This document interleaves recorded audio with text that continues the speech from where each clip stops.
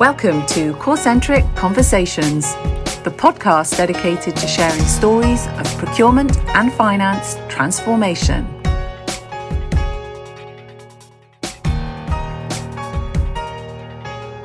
Hello, everyone. Today we've reached the fourth episode in this 5-part podcast series. Today we're actually going to move on and discuss how we can transition into the execution phase of the transformation. Now, remember, we're talking about procurement transformation, specifically where the effort is finance-led. We'll be looking at common challenges to expect when the transformation specifically is led by finance versus being purely led by procurement. And of course, we'll discuss some ways to remain flexible so that you can overcome these hurdles while maintaining healthy internal relationships. As they have in the other 3 parts in this series, Joe Payne and Jennifer Ulrich from CoreCentric are back to join me.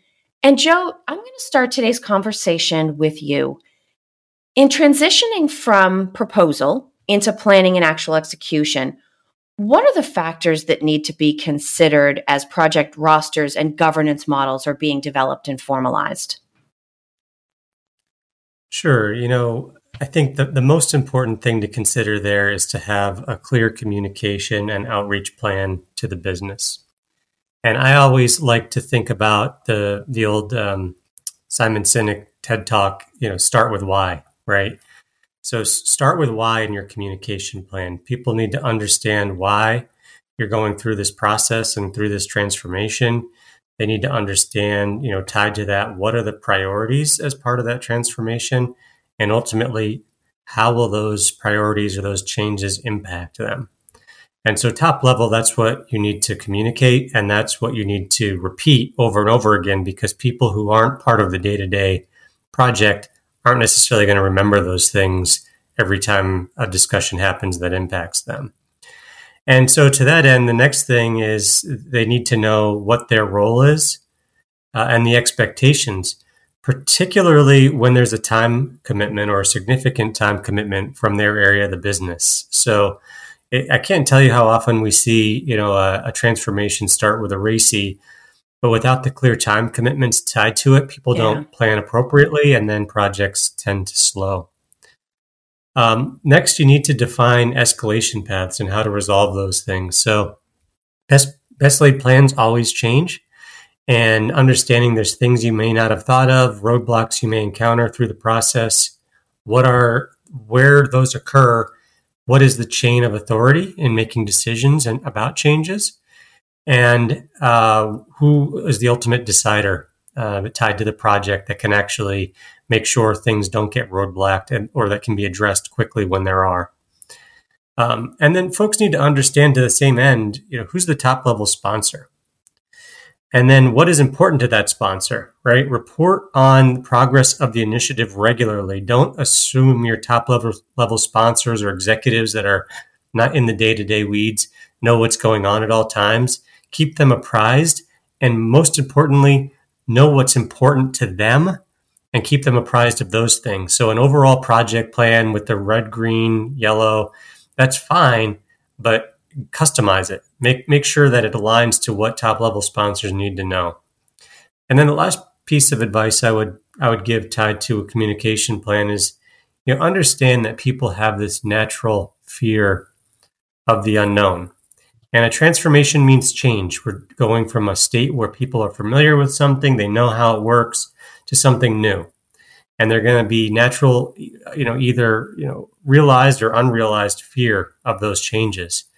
And so it's really important for when you're leading these transformations to make sure you limit that. Make sure that the fear of the unknown is limited. So again, it's thinking about the people who aren't on the projects day to day that might hear bits and pieces of information as it trickles down the lane, how to proactively communicate with those folks, get ahead of their concerns, and make sure that there's as little unknown as possible. I actually think that's a really important point because any transformation, right? Digital transformation generally, procurement transformation more specifically, and of course, in this case, procurement transformation with a heavy hand from finance. They're big projects, they're long journeys, they touch a lot of people, and there's no way for us to know in advance every single thing that's going to happen along the way. So, Jennifer, as I bring you into the conversation, as we look at the scale of these undertakings, what types of challenges or maybe even a few pain points should people expect to encounter along the way? Sure. So some of the most common roadblocks that I've seen are really tied to resources, timing, and budget. So I think the resources piece in particular is probably a more prevalent pain point within the finance organization. As we know, oftentimes month end close, quarter end close, year end close, these are things that really just can't be put aside or allocated to other people. So oftentimes the resource component there is that they just don't have enough people to dedicate. It can also be not the right people in the right role, or just not being able to put enough time in effectively, consistently is the best way to say it, right? Timing. So trying to take on too much too fast or going too slow. There's a really, really careful balance when it comes to transformation. And as Joe mentioned, that change management component is really, really important because you need to understand what the right pace is for your organization based on your change culture. And really, what else is going on. You don't want to go too fast so that you're trying to change things and people don't have the opportunity to really understand what's happening and keep up with it. But if you also take too long, people are going to lose focus, right? Some other thing is going to come up and they're going to get redirected, and it's hard to kind of go back to that transformation piece again. I think the budget is another one that's really underestimated. So, and again, that comes probably from a result of poor planning and really the factors that, like, when you think about the two that I just spoke about, timing and resources, if those elements aren't planned effectively, you end up using more resources for longer than you expected. So naturally, that ends up costing more. And those are the sort of things that kind of run your budget off track when it comes to this sort of thing. So, I really say that those three main things, and really what it comes down to is adequate planning and change management. And my colleague often uses this quote, supposedly from Abe Lincoln. If I only had an hour to chop down a tree, I would spend the first 45 minutes sharpening my axe. People really undervalue how much time and effort it takes, and the value of actually planning effectively. And yet, without it, it's almost impossible for an effort on this scale to succeed. So at this point in the conversation, we actually come to one of my favorite parts of any discussion about procurement transformation, and that's sort of the lessons learned part. I mean, there's nothing better than, of course, names removed. So to protect everyone involved, there's nothing more fun and interesting than hearing about mistakes that other people have made so that we can learn from them, because we know these mistakes are going to be made, and we know probably the same mistakes are being made in different organizations over and over and over again. So I know both of you have led your fair share of transformation projects over the course of your careers.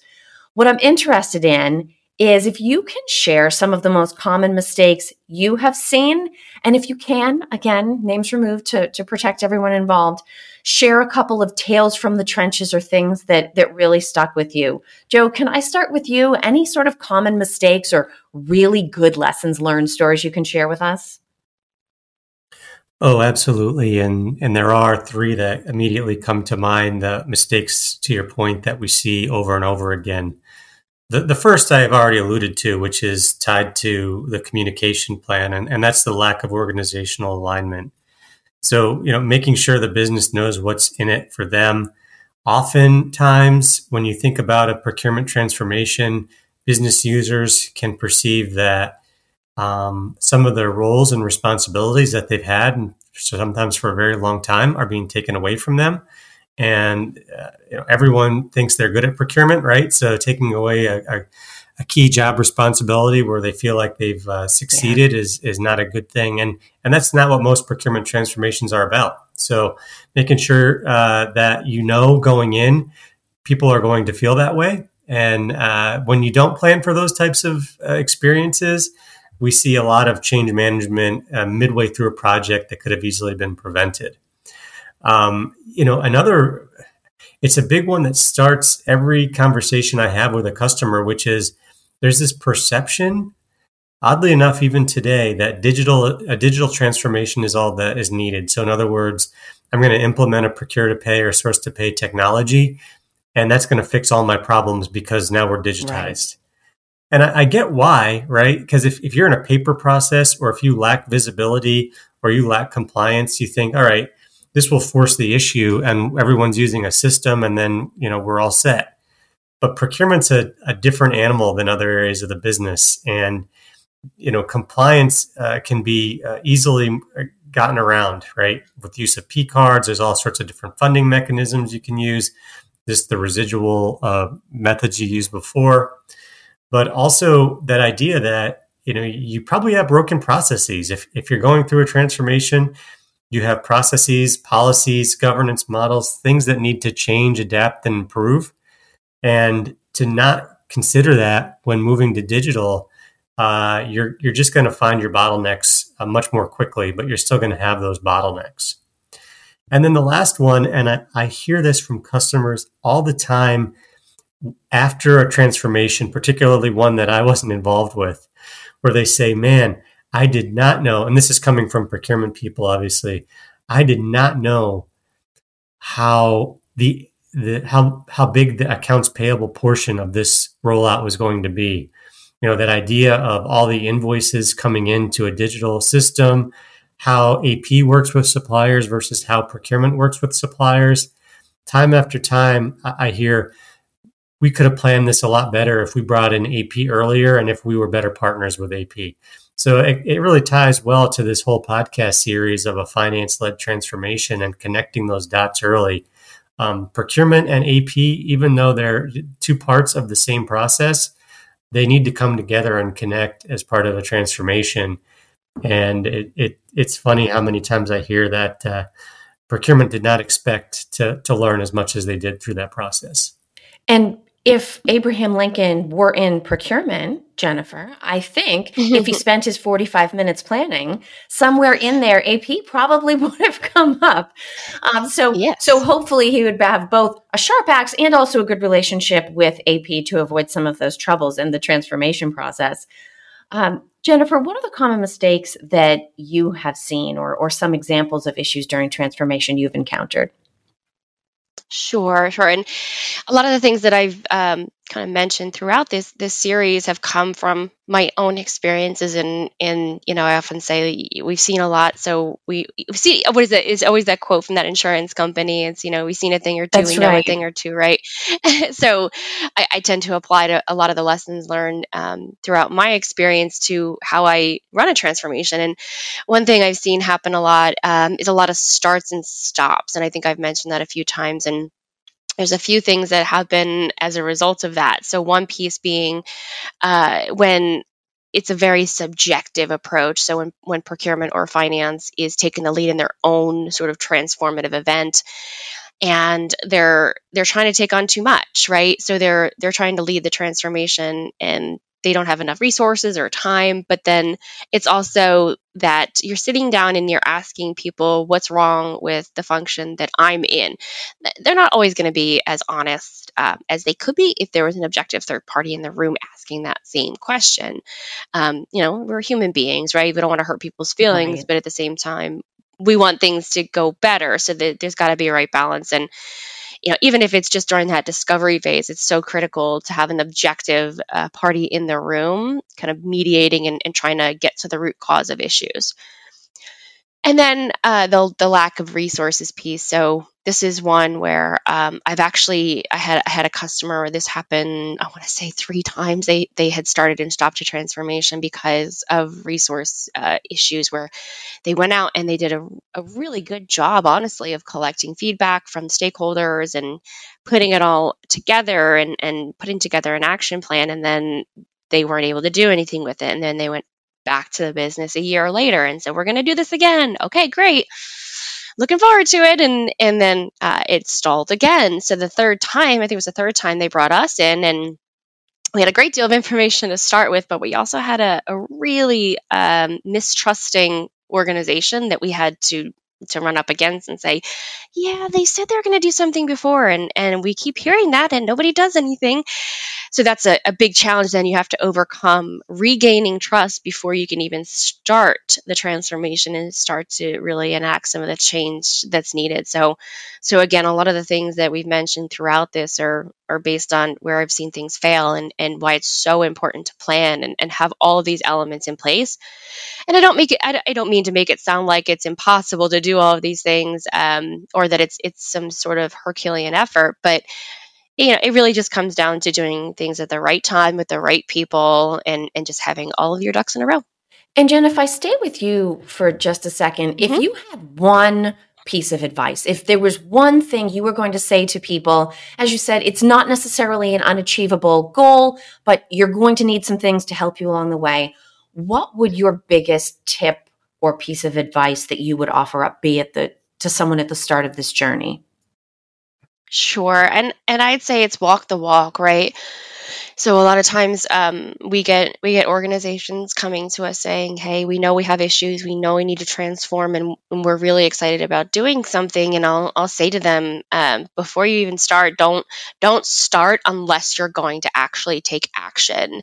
So, because we're going to do a really thorough assessment. Like I said, we're going to talk to a lot of people in your organization, and we're going to get them pretty excited about this change. So you cannot just take that assessment and do nothing. That's the worst you can do, besides the wasted budget, right?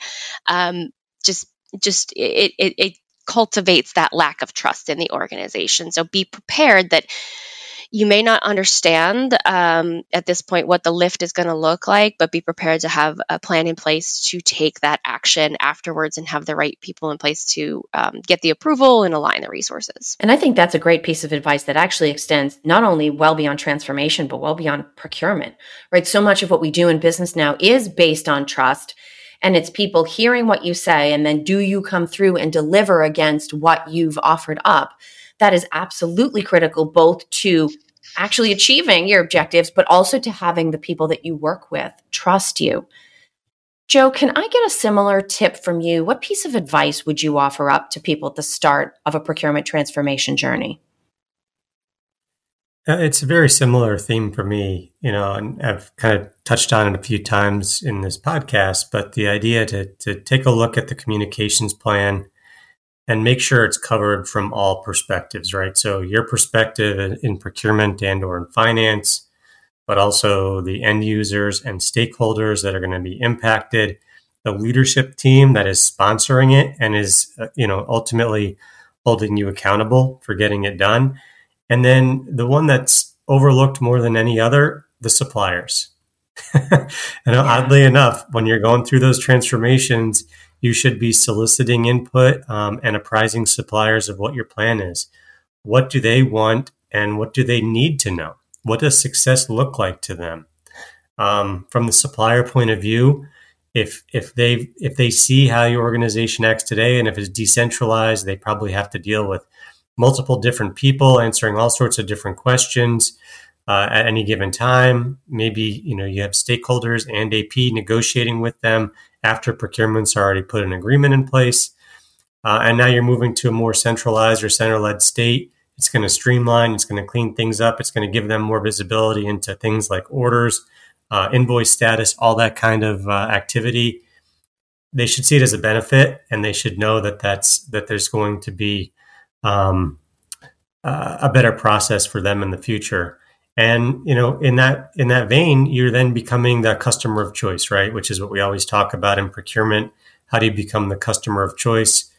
Making suppliers part of a procurement transformation will certainly help enable that.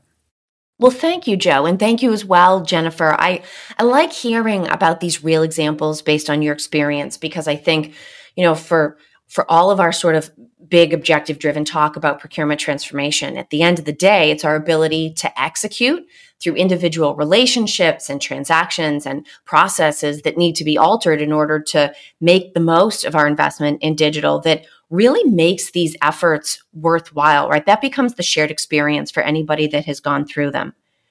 Now, in the next episode, we're going to conclude this series by talking about how we can measure success in procurement transformation as well as how we need to ensure that ongoing performance tracking happens to retain all of the benefits and advantages of the transformation journey that we've been on. So don't forget to join us for this last episode. Thanks for joining this Core-Centric Conversation, the podcast dedicated to sharing stories of procurement and finance transformation. We hope you found our discussion useful. With each episode, it's our goal to give you insight on how to lead change your organisation. Get started by visiting us at corecentric.com. That's CORCENTRIC.com.